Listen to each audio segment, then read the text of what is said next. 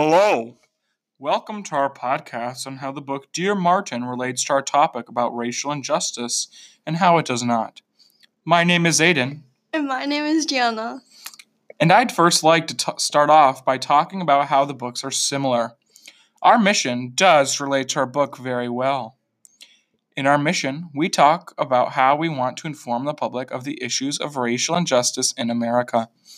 The book, Dear Martin, is about our main character, Justice, and how he encounters white people treat black people very differently.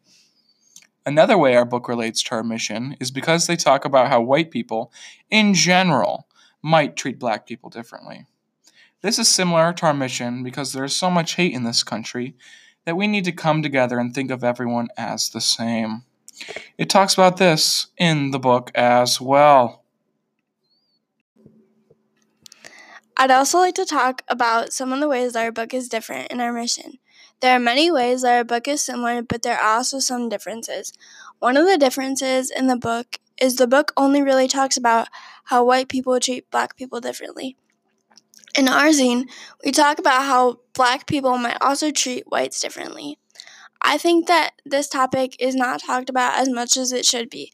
Another way our zine is different is our zine talks about the different kinds of racial injustice, where the book only talks about police brutality against blacks in our country. Lastly, Gian and I would like to say that we found this book to be incredibly informative and helpful to our topic. We loved reading this and thought it to be a great read. The author did an incredible job writing this book.